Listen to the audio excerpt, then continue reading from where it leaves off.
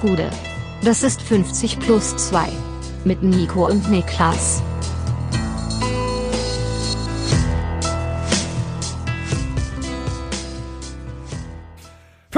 plus 2 Bundesliga-Rückblick. 12. Spieltag und bei mir sitzt der Mann, der gerade 400 Milliliter Pre-Game Booster getrunken hat. Warum, frage ich dich? Warum? Warum diese rote auch? Also diesen Energy-Saft. Taurin drin, Koffein. Ich habe nur in meinem Leben nur einen Booster getrunken oder einen Energy-Drink und das war der Michael Schumacher Energy-Drink. Oh, wirklich? Ja. Booster-Impfung ist dann das nächste Booster, was bei dir ein Thema wird. Wir haben früher, als wir sehr jung waren, es mal für eine gute Idee gehalten, vielleicht mal so ein Booster-Pre-Game-Ding vorm Feiern gehen zu trinken. Ja. Aber es führte dann einfach nur dazu, dass, führte zu nichts Guten. Lassen wir einfach so stehen, komm, müssen wir nicht weiter in Detail gehen. Ich bin ein bisschen wehmütig. Weswegen bist du wehmütig? Ob der Tatsache, dass ich in Berlin bin gerade. Denn der allergrößte Teil meines Heimatfreundeskreises wohnt mittlerweile wieder in der Region. Mhm. Und die haben sich gestern... Komm zurück, ne? Zum Lachsen und Sterben schwimmen die... zum Leichen. Schön. Zum Lachsen schwimmen die Leichen den Fluss hinauf. Schön dann abgelachst, ey. Die Lachse sind wieder nach Hause gekommen. Und die haben sich gestern, also am Samstag, nachmittags getroffen für einen Magic the Gathering Draft und haben sich, was ich noch viel, viel geiler finde, abends eine alte Schlag den Raab-Folge von 2008 zusammen angeschaut. Ja, und weil keiner mehr irgendwas wusste, war es natürlich wie neu gucken. Ne? Wer war der Gegner? Soldat Oliver, der zu 0 abgezogen worden ist. Zu 0? Aber die zu 0 Folgen, die sind natürlich auch ätzend. Haben die zufällig ausgesucht, die Folge? Ich glaube schon, ja. Okay. Also zu 0 Folgen haben mich immer aufgeregt, vor allem, wenn man es callen konnte. Und das war ja manchmal so. Manchmal hat man diese Kandidaten gesehen und gesagt, verpiss dich. Man konnte es von dem callen. Ja. Das war zu perfekt so. Das war so dieser scheinheilige Film, wo so getan wurde, als ob der irgendwie der Jesus neue John Wick wäre. Ja. Was ja dasselbe wie Jesus ist im Prinzip. Ja. Und selbe Frisur. Oh Gott. Ja, was? Nur weil über John Wick noch kein Buch geschrieben worden ist. Kommt noch. Das ist eine meiner liebsten Tötungsszenen in einem Film, ist in John Wick 1 die Spa-Szene, wo der in dem Spa ist, in diesem Wellness-Bereich. Ich habe die, alle 3 habe ich gesehen, aber ich kann nicht behaupten, dass ich mich an irgendeinen Killer erinnere, außer als er Boban Marjanovic mit dem Buch abschlachtet. Das war gut, ja.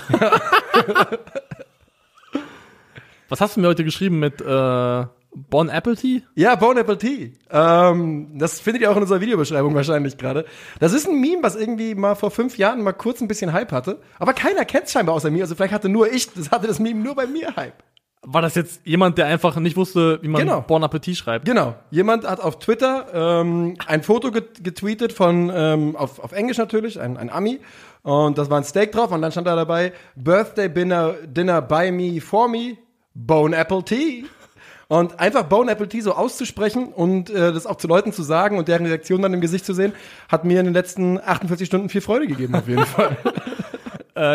Apropos Bon Appetit. Oh ja, okay. Wir haben ja heute, eigentlich weiß ja jeder Bundesliga-Rückblick, aber wir machen jetzt quasi ARD Brennpunkt, 7:45. Der kommt ja immer, wenn irgendwas saukrasses passiert. Und das Krasse ist nicht in der Bundesliga passiert, sondern in der 2. Liga, wo ein Verein, der bis zum letzten Jahr noch in der Bundesliga war, sich einen neuen Trainer sucht. Sagen wir mal so herum. Die Rede ist von Markus Anfang, der nicht mehr Trainer des SV Werder Bremens ist. Hast du irgendwelche Anfang-Ende-Gags, die raus müssen? Nee. Ich auch nicht. Habe ich zu viele von gelesen. Ja, reicht. Ja, same. Der ist nicht mehr Trainer in Bremen. Und willst du mal kurz zusammenfassen, was seit Donnerstag passiert ist? Und jetzt vorneweg sagen wir, alles aktuell natürlich noch unter dem, wir wissen nichts Konkretes, wir können es nur ein Bild zusammenreimen. Also die Kurzfassung der Geschichte ist, dass der Vorwurf aufgetaucht ist, Markus Anfang habe sein Impfzertifikat gefälscht. Er hätte ein gefälschtes Impfzertifikat und er hat den Vorwurf vehement abgestritten und Werder Bremen hat sich zunächst hinter den Trainer gestellt. Dann ist am Freitag, glaube ich, die Staatsanwaltschaft auf Werder zugekommen mit einer drastisch veränderten Indizienlage, die Werder dazu veranlasst hat, Schaden vom Verein abwenden zu wollen. Und ich glaube, in der offiziellen Variante ist Markus Anfang zurückgetreten. Aber er ist auf jeden Fall als direkte Konsequenz dieser Episode nicht mehr Trainer von Werder Bremen. Genau. Also Markus Anfang ist zurückgetreten. Und Ich lehne mich mal aus dem Fenster und sag, der ist so weit zurückgetreten, ich glaube, der tritt so schnell nicht mehr vor, ehrlich gesagt. Nee. Das ist einfach legit das Ende seiner Trainerkarriere. Digga, in dem darauffolgenden Fußballspiel seiner Ex-Mannschaft sind dumme Sachen passiert. Und trotzdem ist das so viel dümmer als alles andere. Das ist wirklich der Wahnsinn. Das überstrahlt alles, ja. Ja, weil es ist ja, also, wir haben ja schon mal über Joshua Kimmich geredet. Da haben wir alles zu gesagt, müssen wir nicht wieder aufmachen. Alles klar. Ne? Man kann seine Probleme mit einer Impfung haben. Cool, macht das, wenn ihr denkt. Aber Zertifikat zu fälschen und nicht nur zu fälschen, sondern in seiner Position zu denken, weil natürlich, guck mal, das ist doch klar. Guck mal, Joshua Kimmich ist gerade das größte Thema im Fußball in Deutschland. Glaubst du nicht, dass wenn irgendwelche Hanseln wie du und ich beim Gesundheitsamt in Bremen sitzen, dass die mal sagen, weißt du, was ich jetzt mal gucke? Wann welcher Bremen-Spieler seinen Impftermin hatte? Und natürlich kann man das einsehen, lass mir nichts erzählen. Und natürlich, weißt du, ist doch klar, du kommst damit doch nicht durch.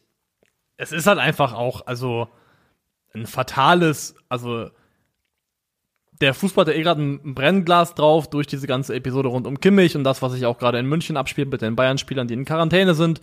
Und dass jetzt rauskommt, dass ein Trainer von einem der, muss man ja sagen, größten Clubs in diesem Land, Ja. Also es ist immer noch mutmaßlich, aber mutmaßlich ein Impfzertifikat gefälscht hat und sich damit rumbewegt hat, das ist halt einfach auch, wirft so ein schlechtes Licht gesamt auf den Fußball in Deutschland, das ist einfach nicht zu fassen. Also Es ist wirklich so, ja, ich muss auch ganz ehrlich sagen, der Rücktritt ist jetzt gut, 30 Stunden her oder was auch immer. Und ja, also ich bin immer noch wirklich in der Phase, wo ich sage, es ist für mich unfassbar. Und eine Sache will ich mal ganz klar dazu sagen, das ist natürlich menschliches Totalversagen von Markus Anfang, dass er sich da mit attestiert hat. Also, das ist, ne, weil er hat ja auch, natürlich, wir wissen es jetzt alles nicht, ne, deswegen, immer wenn wir jetzt was sagen, müssen wir ein bisschen aufpassen, wie wir das formulieren. Aber ich würde mal ganz klar das Wort so formulieren, der hat die gesamte Mannschaft und den gesamten Verein einfach beschissen. So. Muss ja, also. Und das ist so unglaublich assi einfach nur. Das ist so das Letzte, dass ich wirklich glaube, das war's mit Markus Anfang im deutschen Fußball. Ich kann mir nicht vorstellen, wie es einen Weg zurückgeht. Nee, also es gibt gewisse Dinge, von denen kannst du dich, glaube ich, nicht rehabilitieren. Und das ist so, also von ihm selbst angerichtet, aber so rufschädigend, so reputationszerstörend. Das kann sich kein Verein auf Profi-Ebene mehr zumuten und das Risiko eingehen, was es an Backlash geben würde, an Öffentlichkeit, den nochmal einzustellen. Also wirklich seine eigene Karriere komplett zerstört eigentlich. Es müsste quasi sich jetzt irgendwann in den nächsten Jahren ein Verein finden. Wir müssten also quasi weiter im Corona-Strudel bleiben. Und dann müsste es irgendeinen offiziellen Impfgegnerverein irgendwann geben. Weißt du, es gibt auch so Flat Earth FC irgendwo in Spanien oder sowas. Ja. Und sowas brauchen wir dann. Anti-Vax Fußballteam. Und da kann dann Markus anfangen. Man kann dann Markus anfangen. Ja, keine Ahnung. Wir wollten natürlich da kurz drüber reden. Ich habe nicht mehr viel mehr zu sagen. Ich bewege mich wirklich zwischen Fassungslosigkeit und ich muss die ganze Zeit lachen darüber. Ich muss die ganze Zeit darüber lachen. Und mir tut ehrlich gesagt Werder Bremen richtig leid, weil über Anfang kann man fachliche Zweifel haben. Ja, das kann keiner ahnen. Aber das ist ein Level an Täuschung und an auch irgendwo fast schon Hinterlistigkeit. Natürlich. Das kannst du einfach nicht erahnen. Das kannst du nicht vorhersehen. Was heißt nicht fast schon? Das ist richtig perfide, was er gemacht hat. Das ist richtig perfide. Und vor allem scheißt er damit auf die Gesundheit von allen Leuten, mit denen er täglich in Kontakt war, in der Mannschaft, um die Mannschaft herum. Also Markus Anfang, nicht mehr Trainer von Werder Bremen, wer da jetzt übernimmt. Man hört Ole Werner häufiger mal. Bleibt spannend. Wir wollen aber auch noch ganz kurz über das Spiel dann reden vom Samstag. Oder willst du noch was zu Markus Anfang sagen? Nee. Wir sind durch, oder? Genau. Ja, Schalke spielt gegen eben jenes Bremen, dann am Samstag in Bremen. Und Schalke führt 1:0 bis zur 95. Minute. Und dann gibt es einen Elfmeter für Bremen. Ja, ein lächerlicher Elfmeter.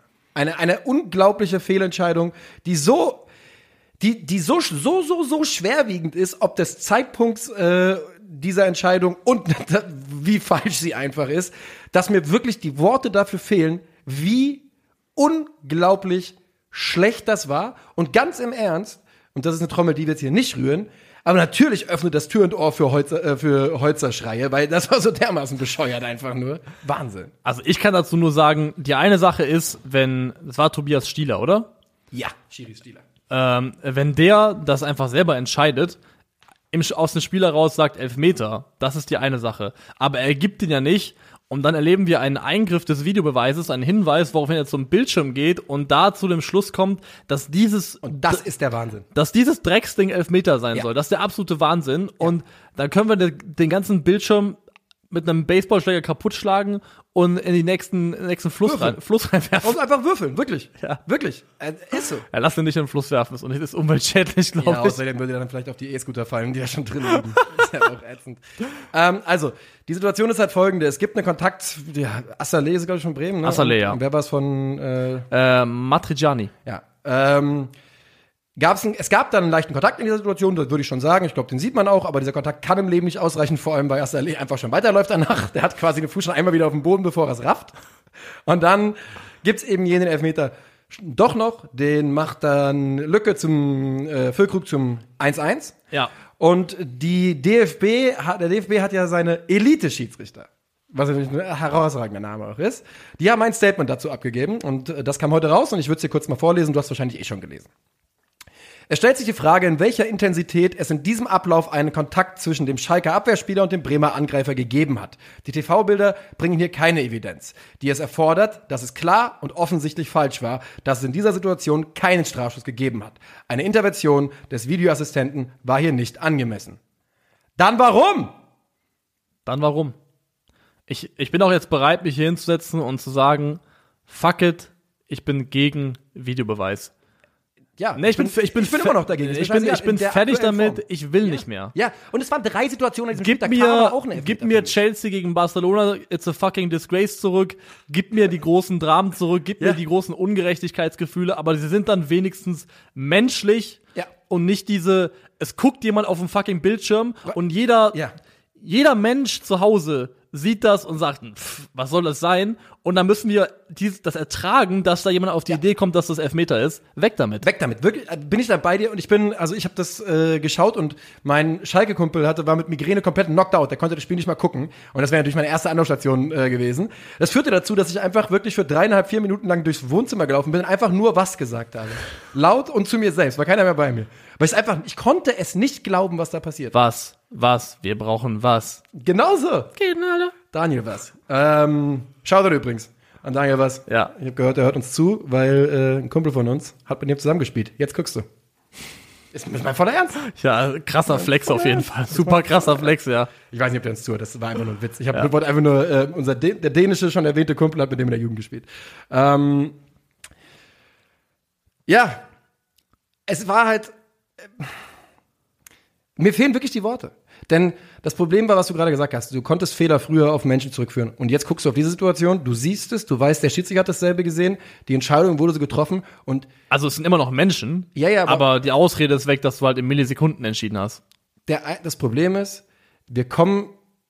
wie soll man auf einen anderen Gedanken kommen, wenn du das dir anschaust? Die Situation, wenn wir mir die jetzt irgendjemandem zeigen, Fußballfans auf der ganzen Welt, die nicht mal Ahnung haben von Bundesliga oder sowas, die gucken sich das doch an und sagen, ja, rigged. Also da stimmt doch was nicht.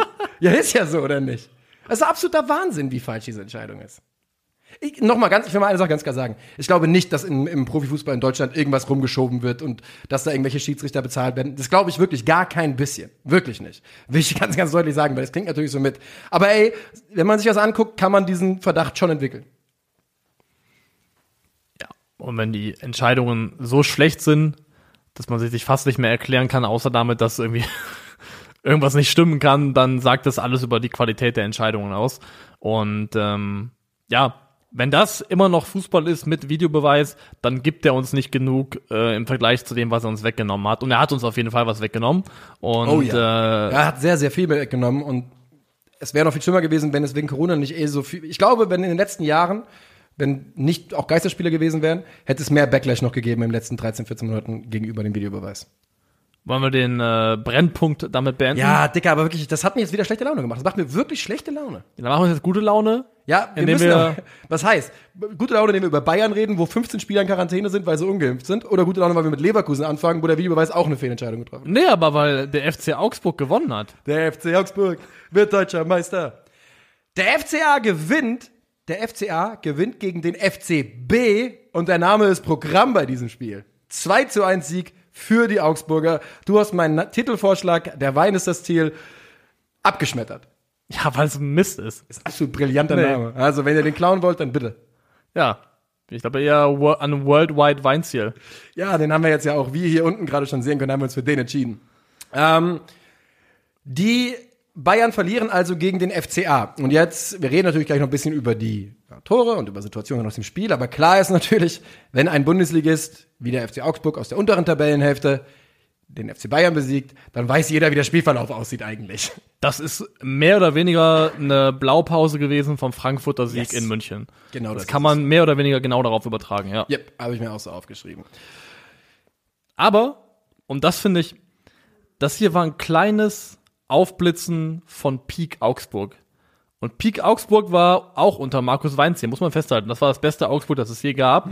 Und das hat sich definiert darüber, dass da 11 Dreckschweine auf dem Platz sind, die sich für nichts zu schade sind, defensiv ultra diszipliniert, gut organisiert und in der Lage sind, schnell und brutal umzuschalten. Ja. Und das hast du hier in Phasen, in Momenten wieder gesehen.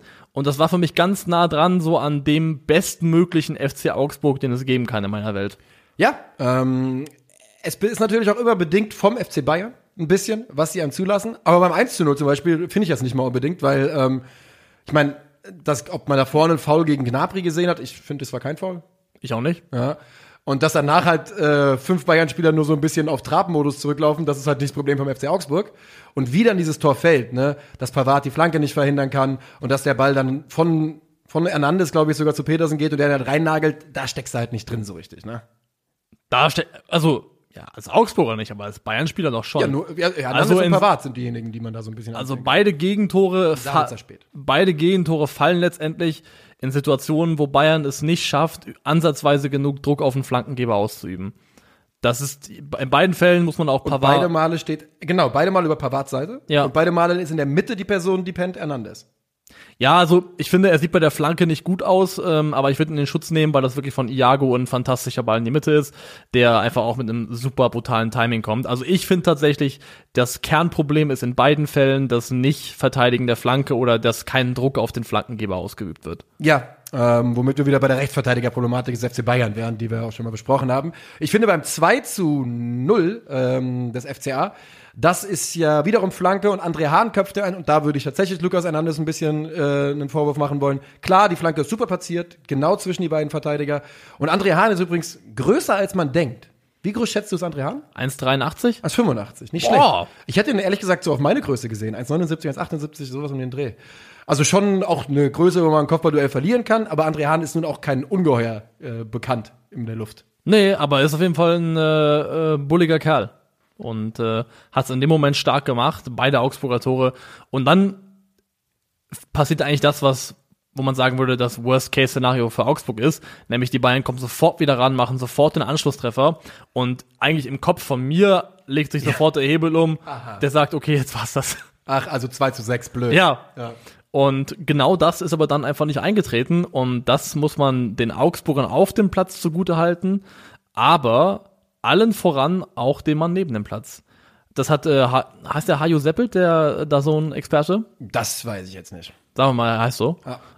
Hat auch zweimal gesagt, das war von Markus Weinziel eine Ingame-Coaching-Leistung auf allerhöchstem Niveau. Er stellt auf Fünferkette um? Er stellt auf 5-3-2 um, bringt genau in den Momenten auf den Positionen frische Leute, wo es gebraucht wird, vorne, um Bedrohung schaffen zu können mit Tempo.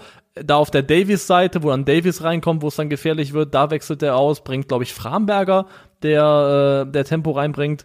Und also Markus Weinziel hat dieses Spiel einfach von außen auch perfekt, also im Rahmen seiner Möglichkeiten, die er mit Augsburg hat, perfekt gecoacht. Ja, du hast ja gerade gesagt, ne, wenn die Bayern den Anschlusstreffer machen, so früh, direkt nach dem, natürlich denkt das jeder, ich glaube, da geht's allen gleich. Aber die Bayern tun sich dann richtig schwer gegen diese Fünferkette und das Bollwerk davor. Und es ist wirklich es ist ja wirklich ein Handball, wie der Ball da immer wieder durch und um den 16er herum zirkuliert. Aber es passiert halt nichts und sie kommen nicht wirklich durch. Und am Ende des Tages sehen sie da blöd aus. Aber ich will noch kurz über Sabitzer reden. Ja. Oder du vielleicht auch. Mach mal du bist ja weiterhin, poundest du die absolute Flop-Trommel, ne? Ist auch schwer, jetzt was anderes zu sagen. Ja, also was heißt absolute Flop-Trommel? Ich pounde eher die Trommel, dass er für seine eigene Karriere eine schlechte Entscheidung getroffen hat. Und das hat er meiner Meinung nach getan, weil vollkommen klar ist, mit Kimmich und Goretzka spielen 2 Aushängeschilder der deutschen Nationalmannschaft in München. Allein deswegen hat der FC Bayern Interesse daran, dass die auch in München Stammspieler sind. Du hast also von Anfang an ein Uphill-Battle. Wahrscheinlich bist du auch so, was auch nicht schlimm ist, nicht mal gut genug, um einen von den beiden zu verdrängen. Das heißt, an denen vorbeizukommen geht nur über halt mega viele Spiele der Bayern, die noch kommen können. Oder über Verletzungen von einem von diesen beiden Spielern. Und Marcel Sabitzer. Aber das wird er gewusst haben. Das wird er alles gewusst haben und sich da aktiv dafür entschieden, diese Herausforderung anzunehmen. Das denke ich auch. Es kannst du wieder sagen, der hat auf sich selbst gewettet. Hat er? Das ist wirklich so, also. Lasst es in Ruhe, mach weiter. Das kannst halt auf alles anwetten. Nein, immer, nur wenn jemand auf sich selbst wettet. Ja. Sonst nicht. Wenn jemand auf jemand anderen wettet, dann kannst du es nicht anwenden, zum Beispiel. Ja, und ich finde einfach, Marcel Sabitzer hätte sich selbst einen größeren Gefallen getan, zu einem Verein zu gehen, der vielleicht ein Regal unter dem FC Bayern ist, aber ihn vorgesehen hat als absoluten Stammspieler. Ich glaube, der wird noch den Weg des Brazzo gehen, so ein bisschen bei den Bayern. Ich glaube nicht, dass er so vielseitig sein kann, wie Brazzo es zu seiner besten Zeit war. Aber ich glaube, dass Sabitzer lang genug in der Bundesliga gezeigt hat, dass er für auf absolut gehobenes Bundesliga-Niveau hat. Also, ja, wenn es vielleicht nicht für die Bayern reicht, dann aber direkt darunter. Für jeden anderen, ja klar. Genau. Und ich glaube, dass er zu gut ist, um seinen Groove nicht zu finden. Ich glaube, dass das Mittelfeld der Bayern nicht so dicht besetzt ist, dass er nicht genug Spiele machen wird. Die große Frage ist einfach nur, kommt der in irgendeinen Tritt? Weil in Tritt kommen war das große Problem auch beim 2:1 gegen den FCA. Aktuell sieht es halt wirklich nicht so aus. Und du kriegst halt auch nicht unbegrenzt Chancen bei den Bayern. Das ist für mich die einzige Frage. Ich glaube, der wird schon noch sein Ding irgendwie finden da, seine Rolle. Du kriegst nicht unbegrenzt Chancen vom Trainer, der schon auf deiner Seite ist, weil er dich kennt und dich mag und schätzt. Sonst sicherlich großer Teil des Transfers war. Ja. Und du kriegst auch von der Mannschaft nicht unendlich Chancen, weil wenn die immer das Gefühl haben, du bringst es nicht, dann ist es auch schwer, dir dieses Vertrauen wieder zurückzuarbeiten, glaube ich. Das kann halt wirklich sein. Und dass bei den Bayern da bestimmt ein bisschen Menschenfresser-Mentalität herrscht, muss, glaube ich, sein bei so einem Muss. Ja, es bleibt spannend zu beobachten. Also, was haben sie jetzt bezahlt für Sabitzer? Wenn man 17 18, glaube ich. Oder ja, irgendwie sowas, ja. Mal gucken. Ja. Noch 2 Sachen, die ich sagen will zum Spiel. Ja, bitte. Der erste ist, Markus Weinzierl ist Kunst vom Leben gezeichnet. Ich habe gerade den Mund voll gehabt, sorry. Ja, okay. Das ist das Erste.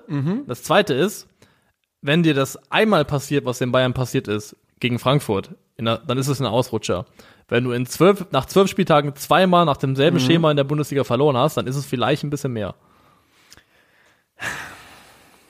Ich weiß nicht, ob es wirklich mehr ist. Ich meine, bei den Bayern ist richtig Unruhe drin gerade. Die ganze Kimmich-Problematik. Ich glaube, die Geschichte ist größer, als wir auch von außen das so zu einschätzen können. Denn die Meldung ging ja auch rum, Gespräche mit Kimmich seien also nicht gescheitert, aber nicht erfolgreich gewesen. Und deshalb gibt's jetzt Gehaltsstreichungen. Jetzt hörst du, dass Gnabry, Erik Maxim, Cuisance und Musiala alle sich isolieren müssen, in Quarantäne müssen. Ich glaube, dass vielleicht das Fußball ist, glaube ich, das kleinste Problem. Ja, das wird auch da reinwirken, definitiv. 100%. Also da gehe ich auch fest von aus, dass das eine Rolle spielt. Aber ich finde schon auffällig, dass Bayern jetzt 2-mal auf die absolut identische Art und Weise verloren hat. Und auch die Art und Weise der Gegentore eine ist, die jetzt schon sehr, sehr oft vorgekommen ist. Und das ist vergleichsweise leicht zu beheben, weil das keine Frage von Talent ist, sondern von Organisation und Disziplin und Bereitschaft. Aber sie hat jetzt schon zum 2. Mal gefehlt innerhalb von 12 Spielen in der Form. Ja, eine Sache, die ich noch sagen muss. Thomas Müller ist natürlich wieder Jesus Christ. Das ist wirklich Jesus Christ war der krass, Alter, ohne Scheiß. Und das ist ja das, was ich schon ein paar Mal gesagt habe. Es ist immer alles Absicht, bis es until proven not Absicht. Das war auch Absicht. Ja, natürlich. Aber weißt du, das ist halt bei Thomas Müller so. Auch als er bei diesem einen Deutschlandspiel, wo er den Ball im Gesicht anfängt und damit Assist für Gnabry gibt. Alles Absicht bei Thomas Müller. Alles Absicht. Alles Absicht. Bei Bayern 04 Leverkusen gegen den VfB Bochum ist 25 Minuten drin, am Einspiel geschafft. Das ist 50+2, meine lieben Freunde. Das heißt, wir werden jetzt ein bisschen Tempo aufnehmen. Das geht bei dem Spiel ganz gut. Bayern 04 gewinnt gegen Bochum zu Hause 1:0. Das Ganze durch ein Tor von Amin Adli. Ein Kopfball wo man kurz drauf gucken musste, ob er drin war. War er aber eindeutig. Ja, war drinne, aber ich habe mich gefragt, ob den nicht Riemann vor der Linie haben kann. Das kann sein, dass er Also ich finde Er nicht, ist aber dass schon da im Fullstretch unterwegs, oder? Also der ist schon komplett maximal ausgestreckt, da haben schon die Wirbel alle einmal gekracht. Ja, ich weiß nicht, aber wenn er nicht nach hinten springt, sondern nach vorne, who knows? Ja? Also ich fand das Dafür müsst ihr das nochmal sehen, habe ich jetzt nicht vor Augen. ja, also ich fand zumindest, also jetzt kein Riesenvorwurf, um Gottes Willen, aber ich fand es sah jetzt nicht nach unmöglich aus. Bochum allerdings nimmt komplett ein Messer zwischen die Zähne und sagt, wer seid ihr überhaupt? Was wollt ihr von uns? Warum glaubt ihr, ihr könnt gegen uns Fußball spielen? Und gibt einfach nicht auf. Richtig intensives Spiel. Und Bochum macht einfach Alarm über 90 Minuten. Leverkusen kommt weiter zu Chancen. Ich finde, Florian Wirtz lässt zweimal mindestens liegen. Aber wir müssen über andere Situationen reden. Für mich. Über die das Bochum einen Elfmeter hätte kriegen müssen, auf jeden Fall. 100%. 100%. Ich habe aufgeschrieben, die Tarsituation ist für mich ein 100% Elfmeter. Genau die werden sonst immer gegeben. Genau diese Dinger, wo jemand Schussbewegung, Fuß reingestellt, immer Elfmeter gewesen in den letzten Jahren. Immer. Und wenn du willst, habe ich auch da was von den Elite-Schiris, aber die sind auch auf unserer Linie. Nee. Ein bisschen weniger intensiv. Und Frimpong tritt da einmal offene Sohle, kriegt da gelb für, boah, ja, weiß nicht. Da finde ich, kann man noch irgendwie sich rauswinden aus der Nummer und sagen, das kann man mit Gelb nochmal gerade so durchgehen lassen, aber der Elfmeter ist für mich glasklar. Der muss Elfmeter, das ist doch kein Bochum, Elfmeter, das muss Elfmeter. Ja, genau, Ja. das muss Elfmeter, Weil- muss Bochum kriegen. Und dann wäre es auch, wenn sie ihn reinmachen, die absolut die angemessene Belohnung gewesen, weil in meinen Augen ist das Einzige, worin sich Leverkusens Aufwärtstrend manifestiert, das Ergebnis, Ja. weil es spielerisch wieder 100%. total schwach war. Bochum hatte hier einen Punkt verdient, habe ich auch aufgeschrieben, bin ich komplett dabei. Die Advanced Stats geben das auch wieder her, ich meine, eng beieinander. 0,98 Expected Goals bei Leverkusen, 1,16 beim VfB Bochum. Ja, aber Wie gesagt, es ist, ohne es Elfmeter. ist, es ist Leverkusen gegen Bochum. Ja. Es ist eine Mannschaft, die wir vor ein paar Wochen noch in Richtung Meisterschaft geredet haben, gegen einen Aufsteiger. Das ist wirklich, und es ist nicht zum ersten Mal, dass Leverkusen vom XG-Wert underperformt oder wenig aufweisen kann. Das ist eher etwas, was sich durch die gesamte Saison zieht. Der Saison bei denen. Und das ist also nach wie vor einfach sehr, sehr bedenklich. Das ist der Rhythmus meines Lebens. Das war ein Hit. Das war ein Hit von Savage. So. Machen wir weiter. Weil für mich gibt's da nicht mehr allzu viel zu sagen. Nee, Ne? komm. Sind wir uns einig, es hätten Elfmeter geben müssen und vielleicht noch eine rote. Die rote ist so eine andere Sache. Wir gehen weiter. Zu Gladbach gegen Fürth. Zakaria gegen Leveling. Für mich Elfmeter. Das Klebert jagt den Tasmania-Rekord. Dicker. Ja. Die haben jetzt wirklich einen Punkt aus 12 Spielen. Das können sie so nicht durchziehen. Das ist dann auch nicht mehr lustig am Ende. Irgendwann. Nee. Ist jetzt schon nicht mehr lustig. Also ich lach schon nicht mehr drüber. Du schon anscheinend. Also, was bist du für ein Schwein? Nein, überhaupt nicht. Das macht doch keinen Bock. Dieser eine Fürth-Fan, die da gezeigt worden ist. Sitzt hier gerade mit dem breitesten Grinsen aller Zeiten im Gesicht. Das wollte ich aber, habe ich auch nur gemacht, um dich zu amüsieren. Ja, klar, ja, das klar. Nennt sich Ja. Comedy. Das nennt sich Rausschlawiner. Das nennt sich Comedy. Ja. Also hier würde ich auch sagen, ja, Elfmeter, ja. Aber Schiedsrichterglück war vielleicht nicht auf Fürther Seite, hätte aber in dem Spiel, im Gegensatz zum Bochum-Spiel, glaube ich, überhaupt nichts am Ausgang geändert, weil Gladbach einfach in jeglicher Hinsicht die deutlich überlegene Mannschaft war. So ist es. Gerade die rechte Seite von Gladbach immer wieder gefährlich. Hofmann, Stindl überragend in dem Spiel. Und die Fürther schlagen sich halt ehrlich gesagt auch selbst. Funk vor dem 2-0. Ich meine, wie das dann passiert. Also ich finde, dass so ein Ball, der kann dir einfach mal passieren. Sollte nicht, darf vielleicht nicht, kann mal passieren. Dass Neuhaus den wirklich mit dem ersten Kontakt so ins lange Eck platzieren kann, das ist auch glücklich dann einfach für ihn ein bisschen. Unlucky. Ja, ist einfach, ist unlucky. Und ja, und dann gehst du halt am Ende 4-0 baden, ne? Gehst 4-0 baden und also die spielen ja im 3-4-2-1, die Gladbacher. Jetzt unter Hütter und mittlerweile auch immer erfolgreicher und erfolgreicher ist tendenziell Das ist der angekündigte Run. Ja, das ist auch tendenziell die Mannschaft, der ich gerade die beste Formkurve attestieren würde, beste spielerische Entwicklung in den letzten Wochen. Und in diesem 3-4-2-1 hast du halt ein sehr schönes, fast schon ein Quadrat zwischen den zwei zentralen Mittelfeldspielern und die zwei, die davor stehen. Und in dem Fall ist es halt Kone, Neuhaus, Stindl und Hofmann. Ja. Und das ist halt auch einfach eine Konzentration an Spielintelligenz und Passqualität, die, wenn die ins Rollen kommt, einfach Nice to have auf jeden Fall. super schön aussieht. Also auch vor dem ersten Tor ist es wieder von der Kombination her fantastisch. Es ist ein super vertikaler Ball von Kone dabei, danach geht's ganz, ganz schnell, Stindl auf Hofmann. Das ist einfach auch eine Kombinationsqualität, die wirklich, wirklich klasse ist. Ja, und man darf auch wirklich nicht vergessen, dass die Gladbacher das gerade immer noch mit ordentlich gezerrtem Personal machen. Da sind also einige Zerrungen. Da sind einige Leute auf jeden Fall immer noch nicht wieder dabei. Und wie gesagt, Fürth schlägt sich ein bisschen selbst, aber die haben auch schon gezeigt, gegen Eintracht Frankfurt zum Beispiel, dass sie jetzt nicht regelmäßig 4-0 abgefiedelt werden. Und ehrlich gesagt hat Gladbach nämlich nach dem 4. noch aufgehört zu spielen. Dem war alles egal danach. Ja, das war dann ein bisschen Gang raus, bisschen runtergefahren, hätte auch deutlich höher ausgehen können wahrscheinlich. Gladbach einfach die klar bessere Mannschaft. Und ich würde noch einen Mini-Shoutout an Kone geben, der hier ein Spiel macht mit einer 92er Passquote, 3 von 5 Dribblings abgeschlossen, 5 von 6 Zweikämpfen gewonnen. Und ich finde, der hat ja dieses mega-Hype-Spiel gehabt gegen die Bayern. Ja. Und danach wurde ein paar Wochen jetzt nicht drüber geredet. Aber ich finde natürlich nicht auf diesem Niveau, weil dann wäre er aktuell auf dem Weg zum Ballon d'Or. Ja, ist so. Du bist nämlich der Lokführer des Hype-Trains übrigens. Du sitzt vorne drin im Hype-Train. Ja, aber das war auch du hast wieder eine geile Mütze auf. Tschu, tschu. Nur, dass es dann Kone schreit und nicht tschu. Ist so. Aber auch hier wieder ein starkes Spiel gemacht. Ich finde den Jungen einfach klasse. Ist es auch, denn als Teenager so Plug and Play in die Bundesliga reinzukommen, ja, das spricht für Qualität einfach, die du da irgendwo hast in dir. Und ich würde gerne nochmal Stindl und Hofmann ganz kurz hier mit extra lobend erwähnen. Lars Stindl, ein so geiler Kicker einfach. Ja. Macht so Bock. Und die Fürther haben halt auch wirklich inzwischen jetzt das Pech. Beim ersten Tor sieht's wirklich, da ist wirklich ein Millimeter bis abseits. Beim zweiten Tor der Torwart. Es ist einfach bei jedem Tor so das Gefühl, ach Mann, wenn wir das kann man auch besser spielen. Ein bisschen besser, und das fällt ja nicht, aber so ist es halt. Ja, aber das Problem bleibt für mich bestehen. Du kannst den Fürthern die 50-50-Dinger geben. Nein. Und am Ende gewinnen sie es trotzdem nicht. Ja, nein. Weil der Unterschied einfach zu groß ist, die Kluft. Das Ding ist auch, ich habe hier zu diesem Elfmeter mir auch aufgeschrieben, ist halt scheißegal, ob sie den bekommen. Ja. Ist halt scheißegal. Ja, liebe Fürther. Ich habe nicht einmal Kräuter gesagt, oder? Entschuldigung, falls ja, jetzt habe ich es doch gesagt. Mir wurde ja beigebracht, dass man das nicht sagt aus Fürth-Fansicht. Und deswegen wollen wir es an dieser Stelle nochmal erwähnt wissen. Für alle unsere Zuhörer, die es vielleicht auch noch nicht wussten. Ja. Sagt man nicht. Kommt aus einer Fusion von Vereinen und das sitzt quer im Magen bei vielen Fürth-Fans. Ja? Ja. So, El Plastico, oder wo willst du hin? Ja, bring mich dahin. TSG gegen RBL. TSG Hoffenheim hat vor dem Spiel große Verletzungssorgen und verzichtet deshalb auf jeden, der den Ball länger am Fuß hält. Und das erweist sich als eine gute Idee, Ja.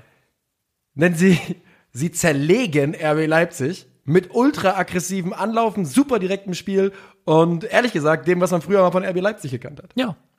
Das war sicher. Irgendwie am Ende, 23-5 Torschüsse, was auch immer. Die haben zerlegt. Komplett dominiert von Anfang bis Ende. Leipzig war technisch, taktisch, mental ein einziges Defizit. Ich warte jedes Mal drauf. Ich warte jedes Mal auf das richtige Spiel dafür. Und das hier war es auf jeden Fall. Wir haben schon Leverkusen hinter uns. Da hätten wir auch noch mal einen alten Gag einbauen können. Und das war einfach, und ich finde, das ist aus meiner Sicht das bisher gefährlichste Spiel unter der Ägide Jesse Marsch für Jesse Marsch gewesen ist, weil es so offensichtliche Leistungsverweigerung ist. Ja. Also wirklich das Gefühl von, keinerlei Bereitschaft zu irgendwas, und das musst du irgendwo auch dann als Linie zurück zum Trainer führen. Und du wirst ja, es ist ja ganz eindeutig, du wirst ja aus diesen Leipzigern dieses Jahr überhaupt nicht schlau. Nee. Also, weil wenn du jetzt schaust, das letzte Spiel war der Sieg gegen Dortmund. Davor hatte man in der Bundesliga, glaube ich, seit Bayern nicht mehr verloren gehabt. Achtbares 2-2 gegen PSG. Ja, aber es hat sich nie souverän angefühlt bei Leipzig in den letzten Wochen. Und jetzt so ein Spiel, wo du wirklich, muss ich auch mal sagen, von Minute 1 bis Minute 90 in allen Belangen unterlegen bist. Wirklich hergespielt ist von einer Mannschaft, die einen halben Marktwert hat oder was auch immer. Eindeutig schafft der Trainer es nicht, da irgendeine Linie reinzubringen. Keine Linie reinzubringen, und es ist auch so eine Frage von, ja, wie ist die Kommunikation, was kommt an bei der Mannschaft, weil Jesse Marsch ist ja jemand, der ganz offensiv dafür steht, dass das Wichtigste für ihn ist, Einstellung, Mannschaftsgeist, kollektive Bereitschaft. Und wenn genau das, was dein Trainer als seine Eckpfeiler für Erfolg ausruft, nicht vorhanden ist Das ist und ein so schlechtes offensichtlich nicht vorhanden ist, ist es ein schlechtes Zeichen. Also das ist auf jeden Fall eines der Spiele, wo darauf nicht allzu viele weitere schlechte Folgen dürfen, weil sonst wird es sehr, sehr eng. Aber wieder, das haben wir auch schon ein paar Mal gesagt. Wir wissen ja einfach nicht, wie RB solche Situationen handhabt. Haben wir noch nie gesehen. André Silva hat bisher Torbeteiligung gemacht gegen Fürth, Bochum und Stuttgart. No offense gegen diese Mannschaften, aber sonst gegen niemanden. Der ist Gimme Freedom, gimme Fire, gimme Kostic, or retire. ja so ungefähr. Also der ist einfach non-existent in den meisten Spielen. Er löst sich in Luft aus. Sein erster Kontakt war doch dieser Pass, oder war sein zweiter Kontakt nach 30 Sekunden. Ja, Wo alleine dieser zweite Ball hat gesagt, Digga, komm, zieh das Trikot aus, lass gut sein. ansonsten würde ich noch sagen zu Hoffenheim 2 Dinge. Erstens, wann entschuldigen wir uns alle bei Alfred Schreuder? Warum? Weil laut gelacht wurde, als Schreuder mal die Idee hatte, gut, das Spiel ging 5-1 verloren gegen Mainz, Kevin Akpoguma auf die Außenbahn zu stellen. Und Digga, der spielt jetzt seit 4 Spielen RM und war gegen Leipzig Ja, einer der der war krassesten, besten Leute auf dem Platz. der ist, ja, aber, Sagst du einfach mal. Nein, Sag doch sag einfach du's mal, doch. ja, Entschuldigung, Alfred Schreuder. ja, ich sag's noch nicht. Ich sag, auch ein blindes Huhn findet man Korn. Wenn du den ganzen Tag Aufstellung würfelst, dann wird auch irgendwo ein Spieler mal irgendwann irgendwo funktionieren. Keine Ahnung. Glaube ich, ey, ja, weiß ich nicht. Aber Akpoguma ist auf jeden Fall, wenn du mir das gesagt hättest vor der Saison, das wird nochmal funktionieren, hätte ich natürlich gesagt, auf gar keinen Fall, was redest du da? Kann überhaupt nicht sein. Wie gesagt, ich glaube, es war wirklich gut für Hoffenheim, dass Kramaric und Rudi beide nicht spielen konnten. Sah ganz so aus. Also hat denn auf jeden Fall nicht gefehlt in dem Spiel. Seit wann müssen wir Rüther sagen eigentlich? Bei Rütter? Müssen wir das? Ja, also scheinbar. Es wird jetzt, der Kommentator hat so aggressiv Rüther gesagt. Wirklich.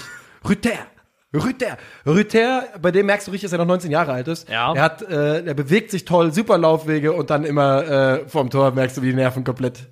Ja, aber Flattern. Hipster und Lie. Hat er Hips, meinst du? Ja. Ja, Hip-Movement. Won't deny. Ich weiß schon, aber warum leihen seine Hips nicht?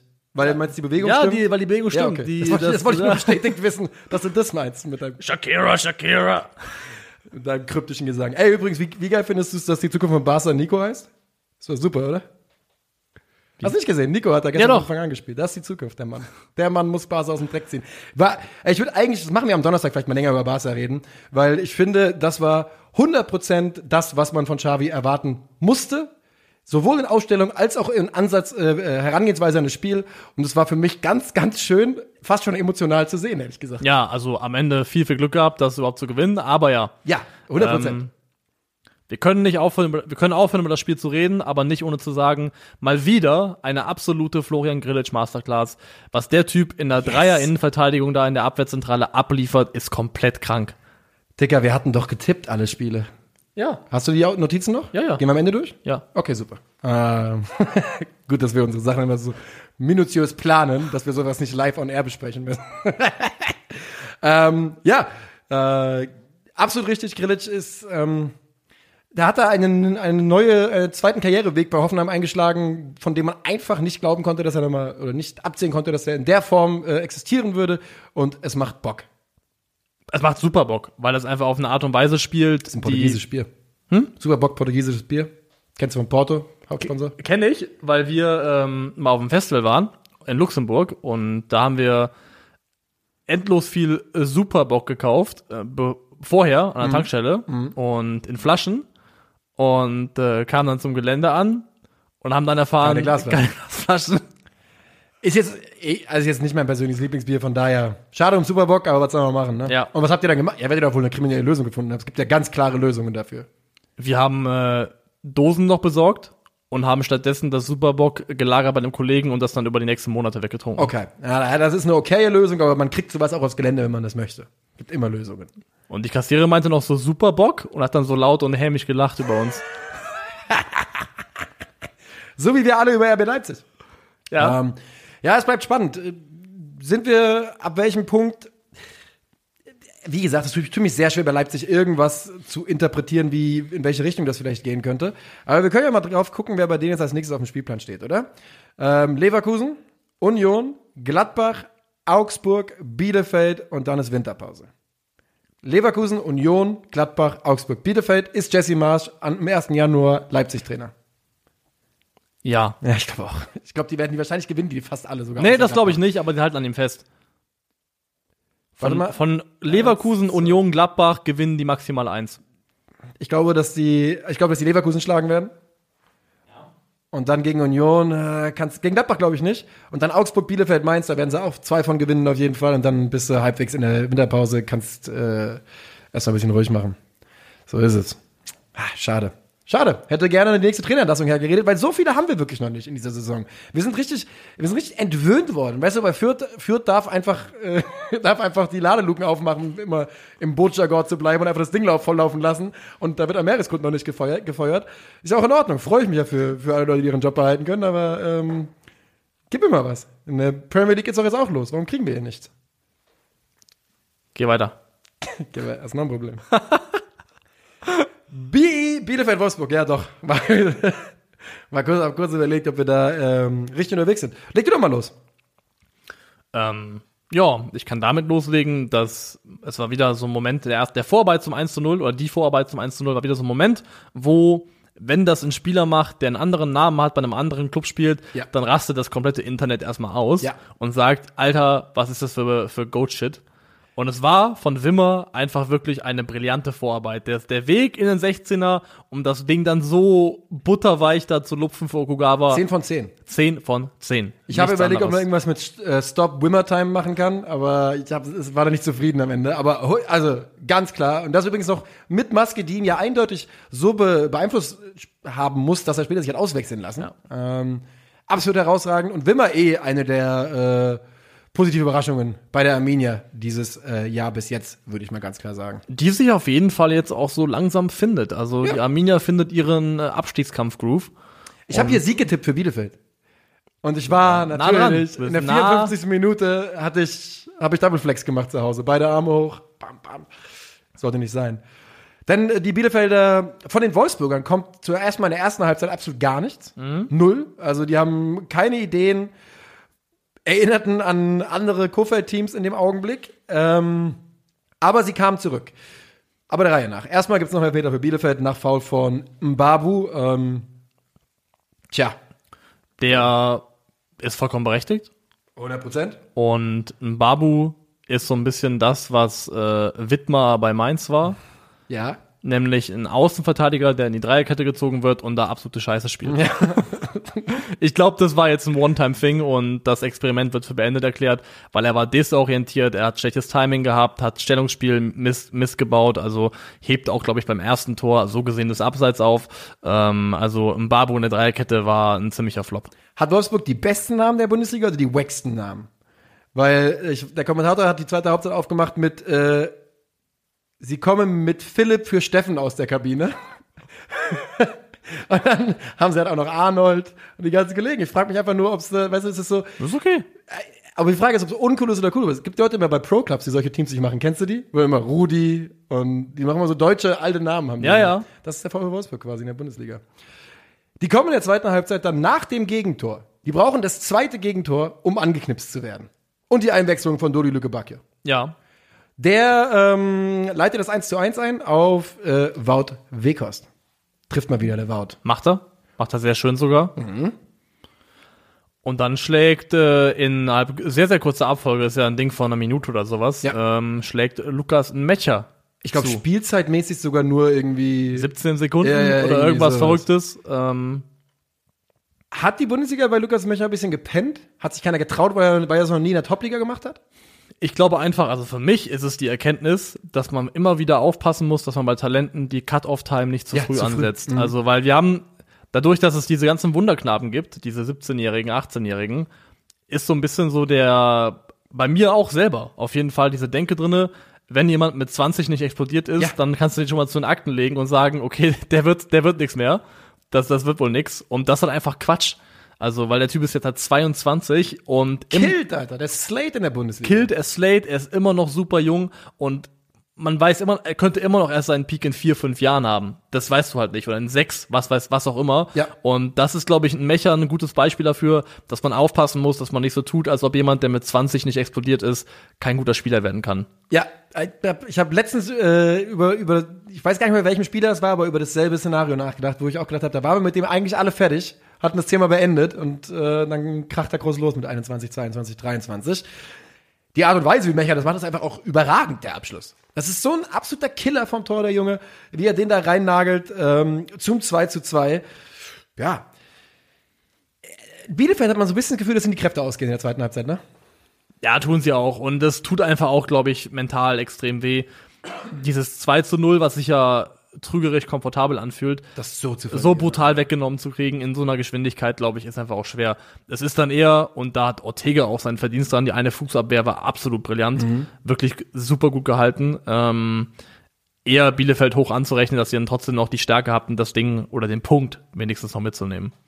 Ja, weil das ist natürlich wirklich ein großer Punkt. Wie, wenn du innerhalb von 15, 17 Sekunden Spielzeit 2 Tore kassierst, die Gefahr, dass das dritte darauf folgt, die ist schon gegeben auf jeden Fall. Ja. Das ist nicht komplett unrealistisch. Und ja, ich habe auch geschrieben, es ist natürlich eine absolute Spielkipp-Masterclass, was danach passiert. Mit dem 1:0 merkst du, dass die Dynamik sich verändert auf diesem Feld. Und ja, genauso geht es dann auch zu Ende. 2:2, die Bielefelder konnten sich für ihren großen Aufwand in der ersten Halbzeit nicht belohnen. Am Ende hätten die Wolfsburger fast das dritte noch eher gemacht. Aber ja, ich glaube, mit dem 2:2 können am Ende jetzt auch alle die Hände schütteln und sagen, das war in Ordnung. Das würde ich auch sagen, ja.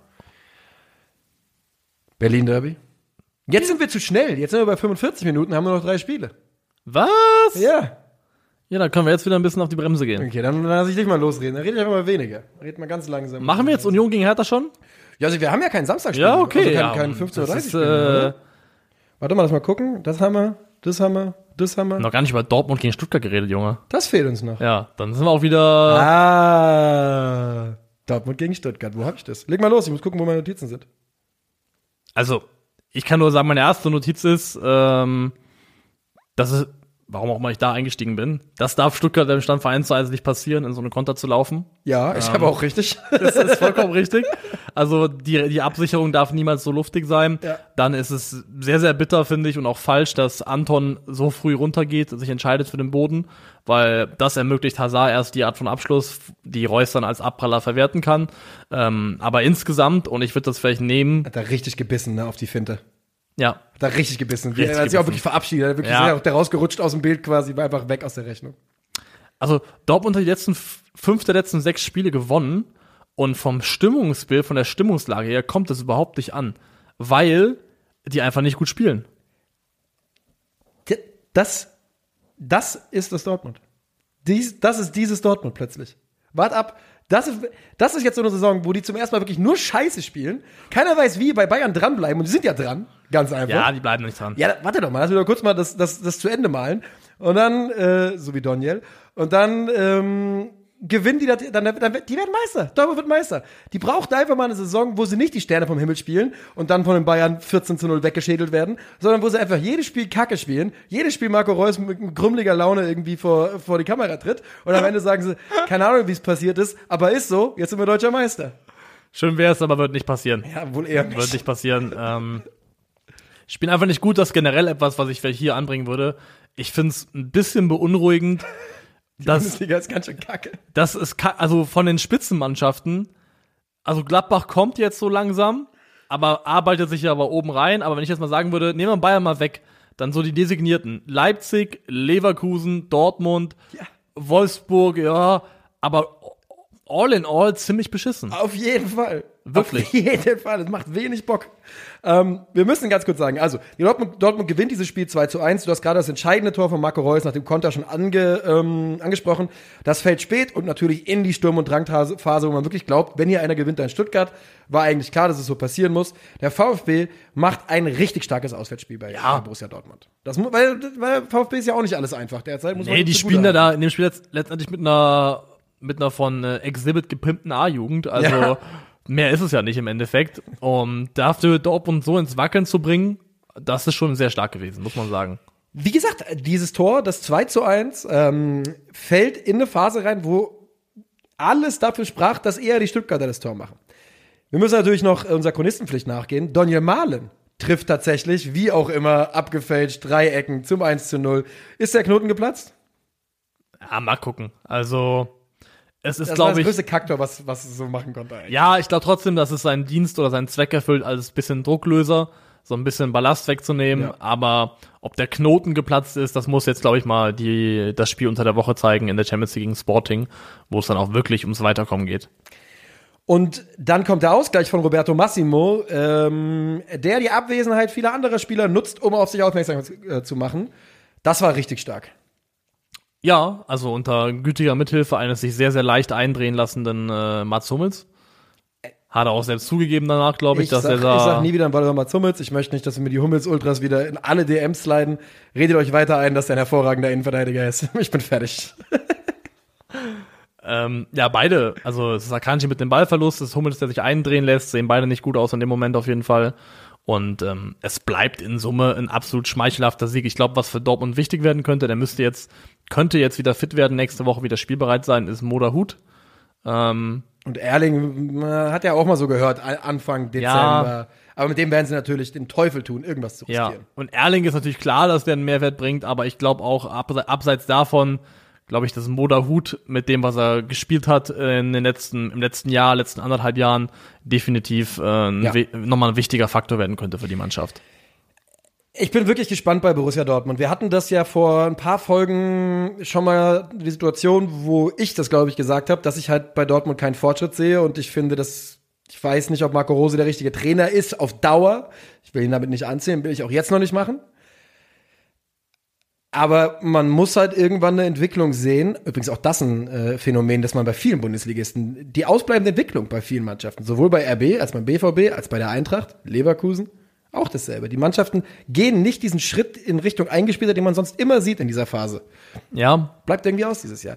Ich bin mir einfach irgendwas, und ich will das auch gar nicht irgendwas zurückführen oder versuchen, irgendwie argumentativ zu untermauern. Ich sag's einfach nur einmal. Ich habe das Gefühl, dass die Geschichte Rose BVB passt nicht zu 100% irgendwie. Ja, da möchte ich mich jetzt nicht sofort anschließen. Ja, sollst du ja nicht. Für mein Take. Ist dein Take, den kannst du auch gern behalten. Einfach nur warten. Irgendwann wird er gefeuert und dann kram ich das hier raus.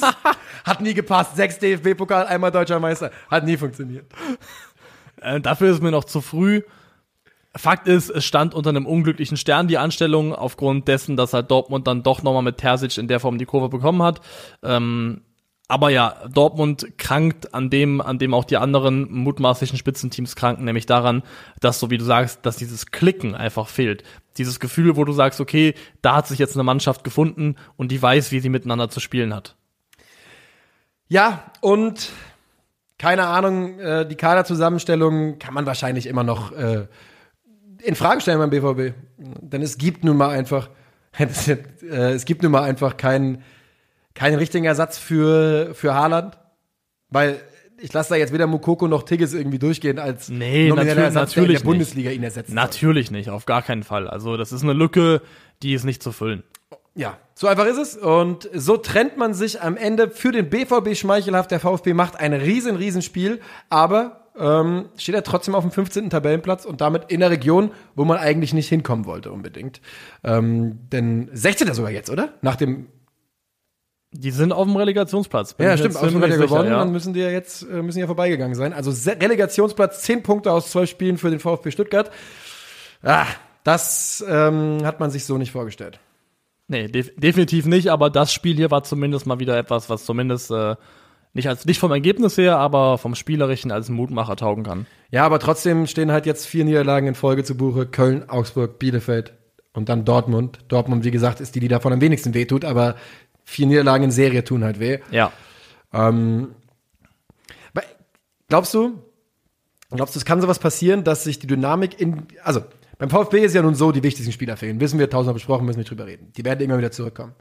Kann die Dynamik zwischen Mannschaft und Trainer so kaputt gehen, in Abwesenheit dieser Top-Spieler, dass man das nicht mehr fixen kann, wenn die zurückkommen? Sehe ich beim VfB aber noch nicht. Es ist überhaupt keine Gefahr, die ich sehe. Ich finde, dafür ist auch die Mannschaft zu durchsetzt mit anständigen, guten Charakteren. Das wirkt auf mich wie eine Mannschaft, die viele feine Jungs hat, junge Kerle. Ich glaube nicht, dass der VfB Gefahr läuft, dass da irgendwie etwas kaputt geht zwischen Mannschaft und Trainer. Das hoffe ich sehr. Ich habe nämlich noch Bock auf diese Kombination für einige Jahre in der Bundesliga. Auf jeden Fall taugt mir, wie der Österreicher sagt. So, jetzt gehen wir zum Berlin Derby. Ja. Da hast du meinen zweiten Titel abgeschmettert. Der Abschmetterer. Aber der war ja auch geklaut. Hart, härter, eisern. Nee? Wo hast du denn hergeholt? Den hat muss jetzt aufpassen, ich hoffe, das stimmt, wie ich es erzähle. Ich glaube, den hat ein Vorgängerjahrgang an meiner Uni. Meine Uni hat, ich habe ja angewandte Medien, Schwerpunkt Sportjournalismus studiert. Und die hat hier in Berlin immer ganz gute Kooperationen mit vielen Fußballvereinen oder Sportvereinen einfach an den Start gebracht oder Fußballern, was auch immer. Unter anderem immer mit Union. Und dann hat, glaube ich, unser Vorgänger hat mal so eine Image-Kampagne für Union gemacht. Ja. Und da haben sich einfach die Studenten diesen Slogan ausgedacht. Ich hoffe, das ist so richtig und nicht, das wurde mir an der Uni so erzählt. Nicht, dass jetzt nicht Jung von Matt ums Eck kommt und mir die Ohren wegklagen will oder so. Aber der Slogan ist natürlich überragend einfach. Hart, härter, eisern. Also ich finde hart, härter, härtner finde ich besser, aber Ja. Okay. Ja. aber ist nicht so schlecht, kann man machen auf jeden Fall, ja. Ist Härtner auch ein Begriff für rustikale Männer, wo du herkommst? Ein Härtner zu sein? Nee. Bei uns schon. Also zumindest hat mein Fahrlehrer das immer gesagt. Was? Ja, ich gebe dir jetzt auch den Kontext. Ich gebe dir kurz die Geschichte dazu. Ich habe in der Fahrschule, ich habe meine praktischen Fahrstunden fast ausschließlich im Winter gemacht. Keine Ahnung, war einfach so. Aber habe immer im T-Shirt die Fahrstunden gemacht. Das lag daran, dass ich so brutal nervös war, dass ich geschwitzt habe wie ein absoluter Bär. Jeder. Ja, also wirklich mein ganzer Rücken. Nach jeder Fahrstunde war mein Rücken einfach nass. Und mein Fahrlehrer hat mich immer als absoluten Härtner bezeichnet, weil er dachte, dass ich so ein Typ bin, weißt du, der irgendwie bei minus 4 Grad mit Shorts in die Schule geht und sowas. Aber es lag halt einfach nur daran, dass ich habe die Jacke halt auf die Rückbank gesetzt, weil ich wusste, okay, wenn ich die jetzt anlasse, schwitze ich die komplett durch. Verstehe ich komplett. Also nicht, dass er Härtner sagt, das ist ein komisches Wort dafür, aber ich habe auch in jeder Fahrstunde geschwitzt wie ein Schwein. Das war auch noch jahrelang später so. Jetzt habe ich es, glaube ich, abgelegt. Jetzt kann ich lange Auto fahren, ohne dass ich mich danach umziehe. Ich hatte zumindest einen milden Fahrlehrer. Ich habe Freunde, die haben Wie hieß er mit Vornamen? Weiß ich gar nicht mehr. Meiner hieß Lothar. Lothar? Wie hieß denn mein Fahrlehrer? Und meiner hat mich regelmäßig an irgendwelchen Imbeständen anhalten lassen, hat er mal eine Frikadelle gegessen. Kannte immer jeden. Das sind auch so Kerle auf jeden Fall oft. Ja, na klar. Und ein Kollege von mir wurde von seinem Fahrlehrer lautstark beim Fahren beschimpft als, Zitat, du bist ein Hektiker und ein Träumer.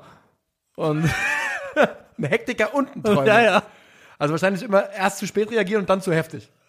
So in der Art auf jeden Fall. Und bei dem haben ein paar Freunde von mir ihren Führerschein da gemacht. Ja. Und das hat die nachhaltig geschädigt, muss man fast sagen, glaube ich. Also der Fahrlehrer, wo ich war, der war super. Ich habe nur im Nachhinein hat sich halt rausgestellt, das war so ungefähr die teuerste Variante, die man hätte nehmen können. Ja. Aber das weiß man halt vorher nicht. Ne? Das weiß man nicht, ne. Berlin Derby? Ja, teuer wird's auch für Hertha BSC. Die haben nämlich gegen Union Berlin 1,5 Torchancen gehabt in 90 Minuten und sind 0:2 besiegt worden. 2:0, denn das Spiel fand in der alten Försterei statt. Und das war 100% richtig so. Union dominiert Hertha BSC. Und liebe Hertha-Fans, schreibt mir doch mal Gründe, warum Hertha BSC die Nummer 1 in Berlin sein sollte. Was du hier für auf Kriegsfuß bist mit den Leuten. Ich bin, das Wochenende war hart für mich. Und die richtige Kur ist, erstmal sich ein paar DMs reinzusaugen, oder wie? Ach, nein, ich habe aber einfach so von vielen Leuten so Artikel und Sachen gelesen, warum Hertha noch der größere Verein ist. Und das einzige Argument war, in der Bundesliga hat Union noch nie gegen uns gewonnen und deswegen wollte ich jetzt quasi das Argument zerschlagen damit. Ja, das ist jetzt vorbei. Und haben das größere Stadion, sind länger in der Bundesliga, aber. Wir haben nicht das größere Stadion. Die haben dieses Stadion ja nicht. Die wurden da geparkt und hassen alles an dem Stadion. Ja.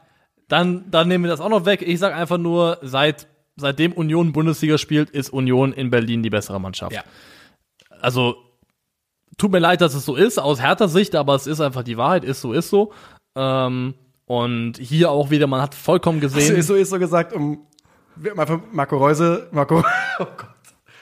damit kurz einen Shoutout zu geben? Das ist so. Weiß ist so, weil es so ist? Okay. Einfach so random in ist so gedroppt. Das sag ich öfters mal, ist okay. so. Ist so. Du arbeitest doch mit mir zusammen. Ja, aber du sagst ist so, das war doppelt ist so gerade. Deswegen frage ich. Ob der eine Bedeutung hatte? Nee. Okay, nee. Dann machen wir weiter. Die Hertha braucht in irgendeiner Form eine Führung, die wie auch immer zustande kommt und kann sich dann, das hat Dada ihnen gegeben, mit viel, viel Kraft und Macht an diese Führung klammern und das auch durchaus mal zu einem erfolgreichen Ergebnis und Ende bringen. Aber wenn das andere eintritt, wenn eine Mannschaft wie Union gegen Hertha in Führung geht, dann sieht man einfach, dass die ideenlos und planlos sind, offensiv nach wie vor. Ja. Ja. Und zwar komplett. Und genauso passiert's halt, ne? Statt dass sie das frühe Tor machen, kassieren sie früher eins von Taiwo. Natürlich nach einem großen Fehler von Martin Dardai. Hast du Lothar Matthäus, hast du live geschaut eigentlich? Lothar Matthäus Reaktion? Nee. Katastrophaler Fehler vom Trainersohn. Hat er sich so gefreut, dass es der Trainer, dass er das sagen konnte, auf jeden Fall. Als hätte er richtig Agenda gegen den, aber, War es aber auch. war's auch. Und Keine warum? Frage. Warum war es ein Fehler? Weil er den Ball nicht trifft, weil er seinen falschen Fuß benutzt. Ja, weil er Linksfuß ist und deswegen Ja. unbedingt darauf giert, mit seinem Linken dahin Ja. zu gehen. Nimm Ja, den voll. rechten, Junge, nimm den Falsche rechten. Bein. Ist natürlich ein katastrophaler Fehler, darum geht's gar nicht, aber wenn diese Aussage katastrophaler Fehler vom Trainersohn klingt natürlich immer so ein bisschen wie, oh, der schon wieder, und das kann man eigentlich bei Martin Dardai nicht sagen, finde Ja. ich. Ganz im Gegenteil, ich finde, das ist ein ganz, ganz spannender junger Spieler. Und von Hertha kommt dann eben weiter nichts. Trimmel macht es 2:0, glücklich, müssen wir nicht drüber reden. Dass sie ein zweites Tor sich verdient hatten, steht, glaube ich, nicht zur Debatte. Die Art und Weise war halt glücklich. Ja. Und dann kriegt Hertha ganz kurz vor der Halbzeit eins weggepfiffen und das war der Neckbreaker, dass sie das nicht bekommen haben. Das hätte nochmal Feuer reingebracht, hat's aber nicht. Das war Pekarik, macht das auch super, aber Piontek steht da eben unglücklich beim Einleiten des Angriffs, wirklich eine Fußbreite im Abseits, dumm, ärgerlich, aber ist halt Abseits. Und man hat wirklich das Gefühl gehabt bei der Hertha, so, wenn sie uns das wegpfeifen, dann so, ja gut, dann müssen wir es ja auch gar nicht erst versuchen. Dann können wir es auch sein lassen. Ja, sich diesem Ungerechtigkeitsgefühl vielleicht so ein bisschen hingegeben. Nee, aber es ist ein absolut verdienter Derby-Sieg für Union gewesen. Nicht persönlich, um Gottes Willen, aber Special Shoutout an meiner Stelle nochmal an Nico fucking Gieselmann, Ja. der 30 Jahre alt ist, niemandem bisher aufgefallen ist als jemand mit irgendwie überdurchschnittlicher Bundesliga-Qualität und der steht nach 12 Spieltagen bei 3 Toren und 4 Vorlagen in der Bundesliga. Und ich frage mich nur, was geht da eigentlich ab? Ja, weiß ich nicht. Ich hoffe, das ist, Was? das ist natürlich jetzt die blöde Situation, so ein Podcast ist, wenn du die Frage stellst in den Raum, dann geht die ja eindeutig an mich in der Situation. Ich kann es dir nicht sagen.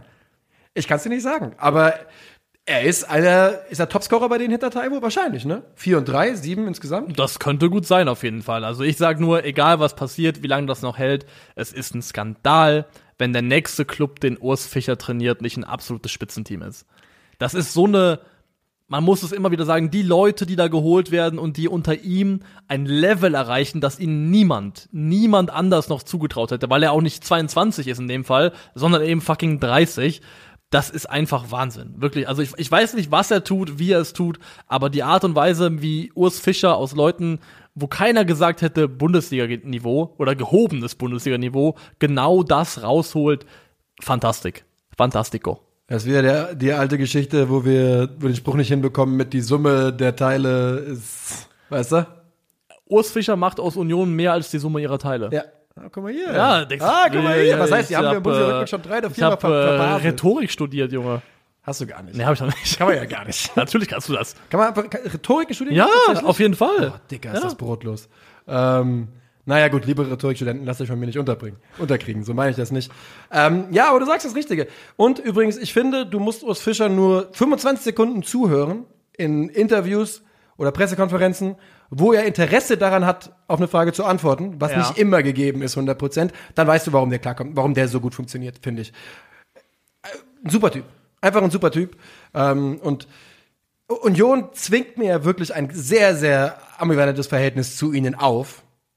Fast allen, die nicht Union-Fans sind, glaube ich. Sie zwingen, Vielleicht auch vielen von ihnen. ja, wahrscheinlich sogar vielen von ihnen. Sie zwingen uns das auf, ob man das will oder nicht.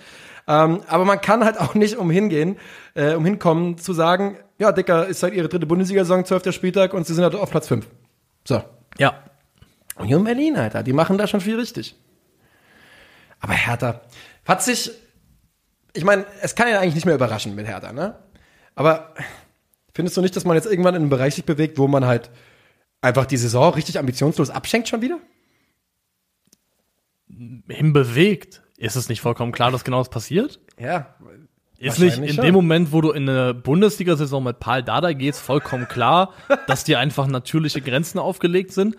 Im Idealfall auch nach unten, weswegen es vertretbar ist zu sagen, das hier ist einfach nur dazu da, uns in der Klasse zu halten. Und das wird auch passieren. Davon gehe ich komplett aus, dass die Hertha die Klasse hält. Ja, aber sich der Fantasie hinzugeben, dass du Paul Dardai in die Saison gehst und dann plötzlich irgendwas Nennenswertes mehr spielst als Platz 10, Woher soll das kommen? Ja, aber dann ist da für mich halt wirklich, also bei Hertha BSC, da liegt einiges im Argen. Weil das konnte ja niemals mal der Anspruch sein für diese Saison. Also das ist doch katastrophal, ehrlich gesagt, was da passiert ist. Ja, aber das ist ja irgendwie auch ein Punkt, auf den wir immer wieder zurückkommen. Ich glaube. Ja, aber ich warte die ganze Zeit, dass irgendwas passiert.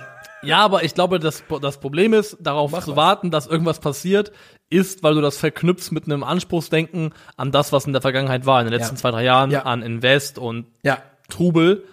Aber das ist ja alles im Prinzip jetzt Geschichte. Das ist war ja alles mal. Das hier ist einfach nur wieder die Hertha, die froh sein wird, wenn sie die Klasse am Ende hält. Und das ist, glaube ich, auch dann alles, was an Anspruch erstmal geblieben ist. Die haben 26 Gegentore, ne? Das ist so der Wahnsinn. Naja. Hertha BSC, es bleibt spannend auf jeden Fall, denn die Bundesliga überhaupt, muss man ja gerade sagen, hat sich an diesem Spieltag so richtig geil zusammengeschoben. Ne? Ich glaube, Union ist 5 Positionen gesprungen oder sowas? Ja. Also, ich meine, die waren, glaube ich, 11. vom Spieltag oder 10. Jetzt sind sie 5. Die Eintracht ist plötzlich im Mittelfeld mit Blick nach Europa. Da musst du selber lachen. Ja, natürlich. Wir können jetzt da hingehen, wie die Eintracht sich durchgemogelt hat. Komm, gehen wir nach Freiburg, oder? Ja, machen wir. Okay, bringen wir hier ein bisschen Zug wieder rein. Freiburg gegen Eintracht Frankfurt.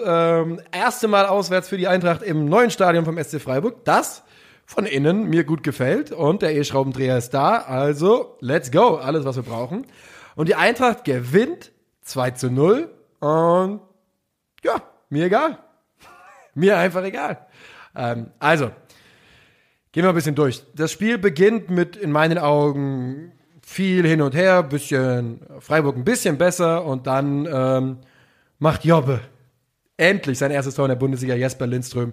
Absolut natürlich Zufallsprodukt, wie das der Ball dabei ihm landet, wie er es dann macht. Hervorragend, abgezockt, eiskalt. 2 klasse Berührungen, auf jeden Fall. Aber das wusste man ja immer, dass er technisch astrein ist und pfeilschnell, das ist ja nichts Neues. Nur wann es in der Bundesliga funktioniert, wussten wir nicht. Und dann fällt bei Philipp Kostic, Klassiker, Freischuss, der als Flanke gedacht ist, wird immer länger, schlägt ein. 2 seltsame Tore, steht 2-0 zur Halbzeit und auch aus Eintracht weiß man nicht 100%, wie es passiert ist, aber nimmt man natürlich mit. Nimmt man mit, aber ich finde mal trotz allem, die erste Halbzeit war eine Halbzeit auf Augenhöhe, ein Schlagabtausch, wo das glücklich ist, aber nicht komplett unverdient in meinen Augen. Nein, das wollte ich aber auch gar nicht sagen. Ja. Das ist ja nicht so, dass Freiburg irgendwie Nee. Sterne vom Himmel gespielt Ich finde hat. also die erste Halbzeit von Frankfurt fand ich sogar sehr, sehr ordentlich, stabil. Gerade in der Zeit, in der die Tore gefallen sind und natürlich Tore dabei, war die Eintracht für eine Viertelstunde oder sowas, war die Eintracht auf jeden Fall überlegen. Die zweite Halbzeit, die war natürlich ein Überlebenskampf. Konsequentes Wegverteidigen. Ja, also die Freiburger kommen wirklich komplett on fire raus. Die waren da bereit, alles zu riskieren und haben das auch gemacht. Also ich glaube, es war zwischen Minute 50 und 60 Aluminium, Grifo fast Elfer, Tuta auf der Linie geklärt. Da waren also 3 Situationen nacheinander, wo es lichterloh brannte. Fast Elfer von Grifo ist natürlich einfach kein Elfer und er sagt das auch richtigerweise. Ja. Er hat die Lehren von gestern Abend gezogen, glaube ich. Er wollte nicht der Typ sein. Und ja, die Freiburger, ehrlich gesagt, fand ich aber, dass nach dieser 65. Minute irgendwann trudelt es ein bisschen aus, weil die Eintracht das schon sehr, sehr gut verteidigt hat einfach.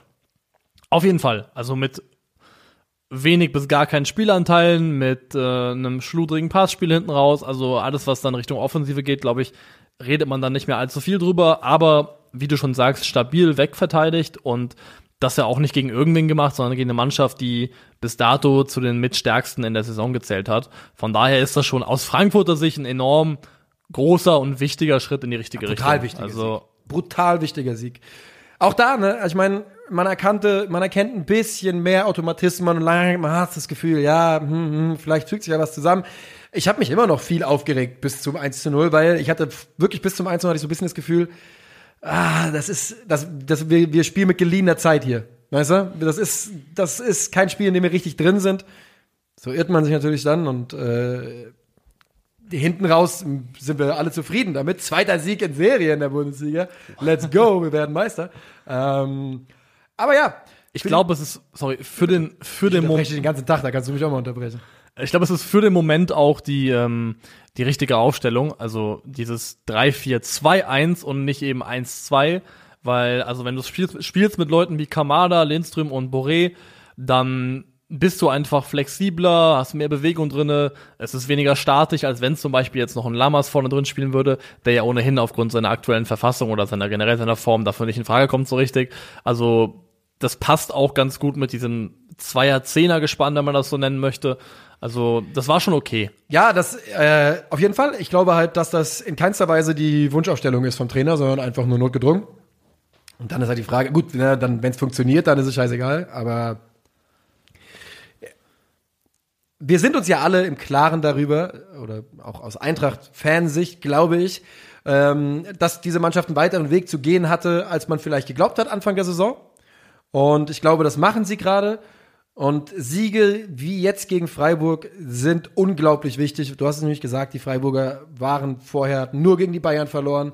Und dann gehört es eben auch dazu, dass man Glück hat. Das ist bei Eintracht Frankfurt, ehrlich gesagt, zieht es sich die Saison ganz schön durch. Wir hatten schon viel Glück, nämlich. Das unterschätzt man so ein bisschen, wie häufig da die späten Tore gemacht worden sind. Aber, ey, wenn es so eine Saison sein soll, dann bitte. Ich bin einfach nur glücklich, dass wir langsam rauskriechen unten. Ja, genau. Ich glaube auch deswegen kann man jetzt drüber reden, ob das Wunschsystem vom Trainer ist oder nicht. Ich glaube, gerade jetzt geht auch Oliver Glasner mit maximalem Pragmatismus an diese Sache ran. Oh ja. Und solange die Ergebnisse wäre auch der falsche Zeitpunkt für eine andere. Genau, und deswegen erstmal die Ergebnisse abholen. Und wenn man dann im Idealfall ein bisschen Luft reingebracht hat zwischen sich und dem ganz unten, dann kann man wieder drüber reden, okay, wie wollen wir eigentlich spielen? Was ist eigentlich unser Anspruch? Und der SC Freiburg wird in vergleichbaren Spielen auch Tore schießen. Ja. Ganz einfach. Denn, ich meine, ich habe jetzt gar nicht mehr nachgeschaut, aber über 2 XG auf jeden Fall für die Freiburger. Und es waren ja Chancen da, wie gesagt. War ein bisschen Pech dabei, Kevin Trapp war wieder gut. Und munter putzen, weitermachen. Der SCF wird, glaube ich, weiterhin eine sehr, sehr gute Rolle in dieser Bundesliga spielen. Ja, ja. Gehen wir zum letzten Spiel. Tun wir. Und das ist ein 1:1 zwischen den Karnevalsvereinen. Das ist doch kein Zufall, dass die immer in Karnevalzeiten auch gegeneinander spielen, ne? 1-1, 11.11. Ja, es ist der 21.11. und wir sind genau bei 1 Stunde 11 und 10 Sekunden. Hätten wir fast gut hinbekommen. Warte mal. Wir waren vielleicht mit dem Intro. Vielleicht war das gerade bei 1:11:11. Vielleicht auch nicht. Denn am 11.11. geht das Spielchen los. Bitte sing weiter, ich kenne das nicht. Irgendwas mit Fastelovend, weiß ich auch nicht mehr. Faste was? Fastelovend. Was heißt das? Ja, was mit Karneval, Digga. Ja, was mit Karneval? Ja, okay, heißt was mit Karneval, mein Fehler hätte ich erkennen müssen. Das Spiel endet 1:1. Die Tore fallen kurz vor und kurz nach der Halbzeit. Johnny Burkhardt auf Mainzer Seite und Salih Özcan auf Kölner Seite. Und was leider auch passiert ist, sind 2 Verletzungen. Modest und Dominik Kor mussten sich auswechseln lassen. Ich bin ja dann während des Spiels irgendwann hierher gefahren. Gab es ein Update zu Modest? Keines, das ich mitbekommen hätte. Okay. Ich gucke nochmal live nach währenddessen, aber ich glaube auch nicht, weil der ist leider, bei Dominik Kor sah das so ein bisschen aus wie, Prellung oder sowas. Bei Anthony Modest, der wurde von 2 Leuten gestützt beim Runtergehen und sowas. Das sah auch wie jemand aus, dem es sehr, sehr weh tut. Also muss ja nicht immer was heißen, aber es sah in dem Moment zumindest nicht gut aus. Was schreibt denn der Express? Nur, dass er sich vor Schmerzen krümmte. Okay. Ja, das wussten wir auch. Ich hätte gern ein Update zur persönlichen Beleidigung von Bo Svensson. Moment. Wer hat ihn persönlich beleidigt? Wer ist der? McKenna? Der Co-Trainer von Köln, der früher auch gespielt hat. Kevin McKenna. Oh, das ging richtig ab an der Seitenlinie. Geil, das habe ich natürlich nicht gehört.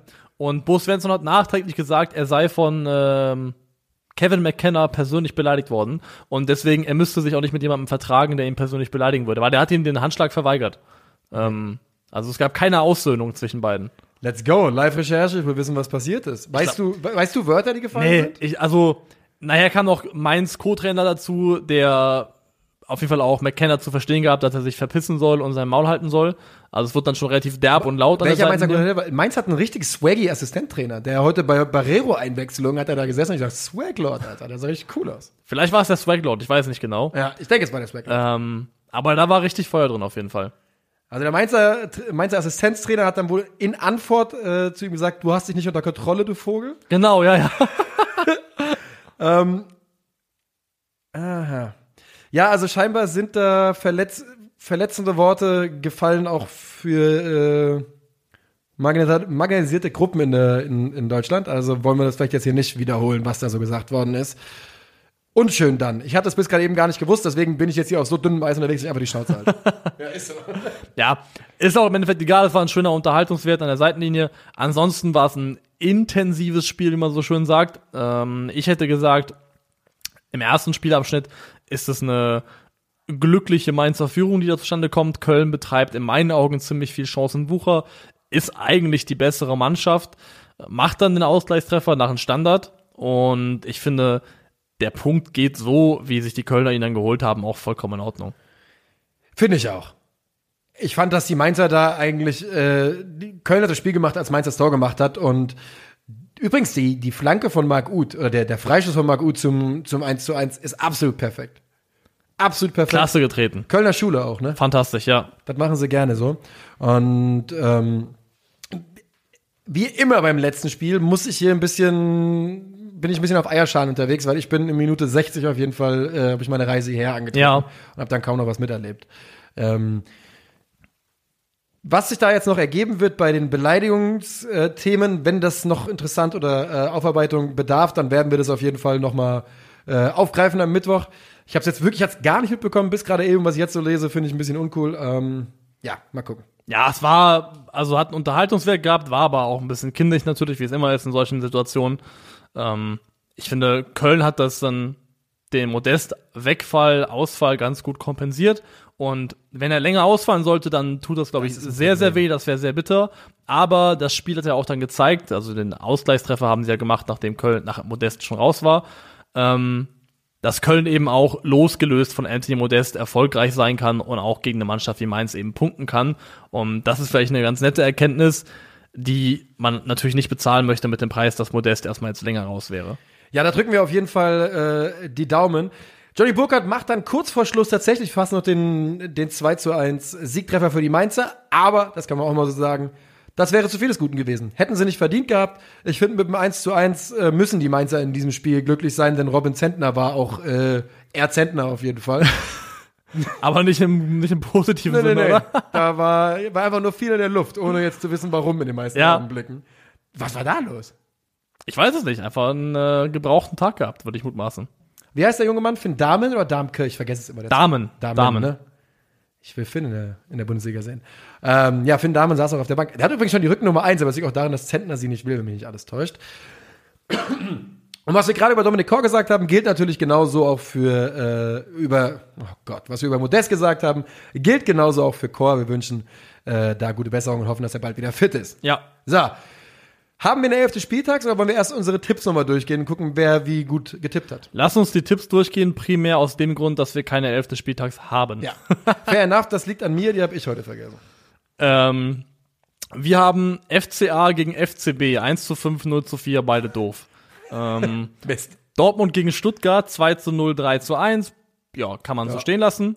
Leverkusen, Bochum, ich 3:0, du 1:1. Du eigentlich näher dran, aber geht trotzdem an mich, wenn man so will. Gladbach führt 1:0, 2:0. Beiden Gladbach zu wenig zugetraut. Ja. TSG RB 2:2, ich. 2:1, du. Du hast auf Hoffenheim getippt, stabil.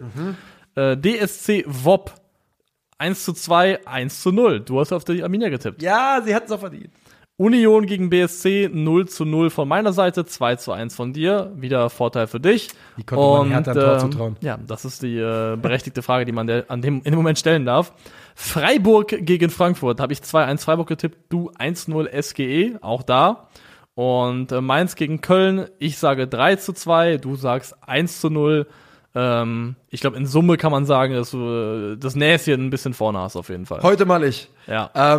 Ich will dich noch, bevor wir uns verabschieden, und das machen wir jetzt gleich, möchte ich dir noch eine Überschrift von der Bild-Zeitung vorlesen über das Spiel Freiburg gegen Eintracht. Okay. Es wird nicht deine Reaktion, es ist nicht eine der schlimmen Bild-Zeitung-Schlagzeilen, wo man jetzt danach sich die Augen auskratzen will, sondern einfach nur fairer Freiburg, SC-Star verzichtet auf Elfmeter.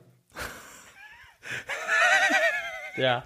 Das war einfach eine Schwalbe und er hat gesagt, nee, war kein Foul. Es wäre eine Schwalbe gewesen, wenn er darauf bestanden hätte. Das ist ja so, als ob ich verzichtet. Als ob ich in den Supermarkt gehe und mir was in die Tasche stecke und rausgehe, merke, der Ladendetektiv hat mich gesehen Ich gehe zurück, leg's wieder ins Regal Und und die verzichtet auf freien Ja, Snickers. ja. Free Snickers. wunderbar. Und ey, ganz klar, hier, das geht nicht gegen Grifo, der hat ja alles richtig gemacht. Ja. Aber er hat nicht auf den Elfmeter verzichtet in irgendeiner Jesus-Geste. Also, Nee, es war jetzt auch keine Heldentat, einfach zu sagen, übrigens hat er mich nicht getroffen. ja. Okay, heute ein bisschen wilder. Ich habe mich einfach mal verloren. Niklas war aber dafür in Topform. Oh, danke. Ja. Ist doch so. Absolut on fire.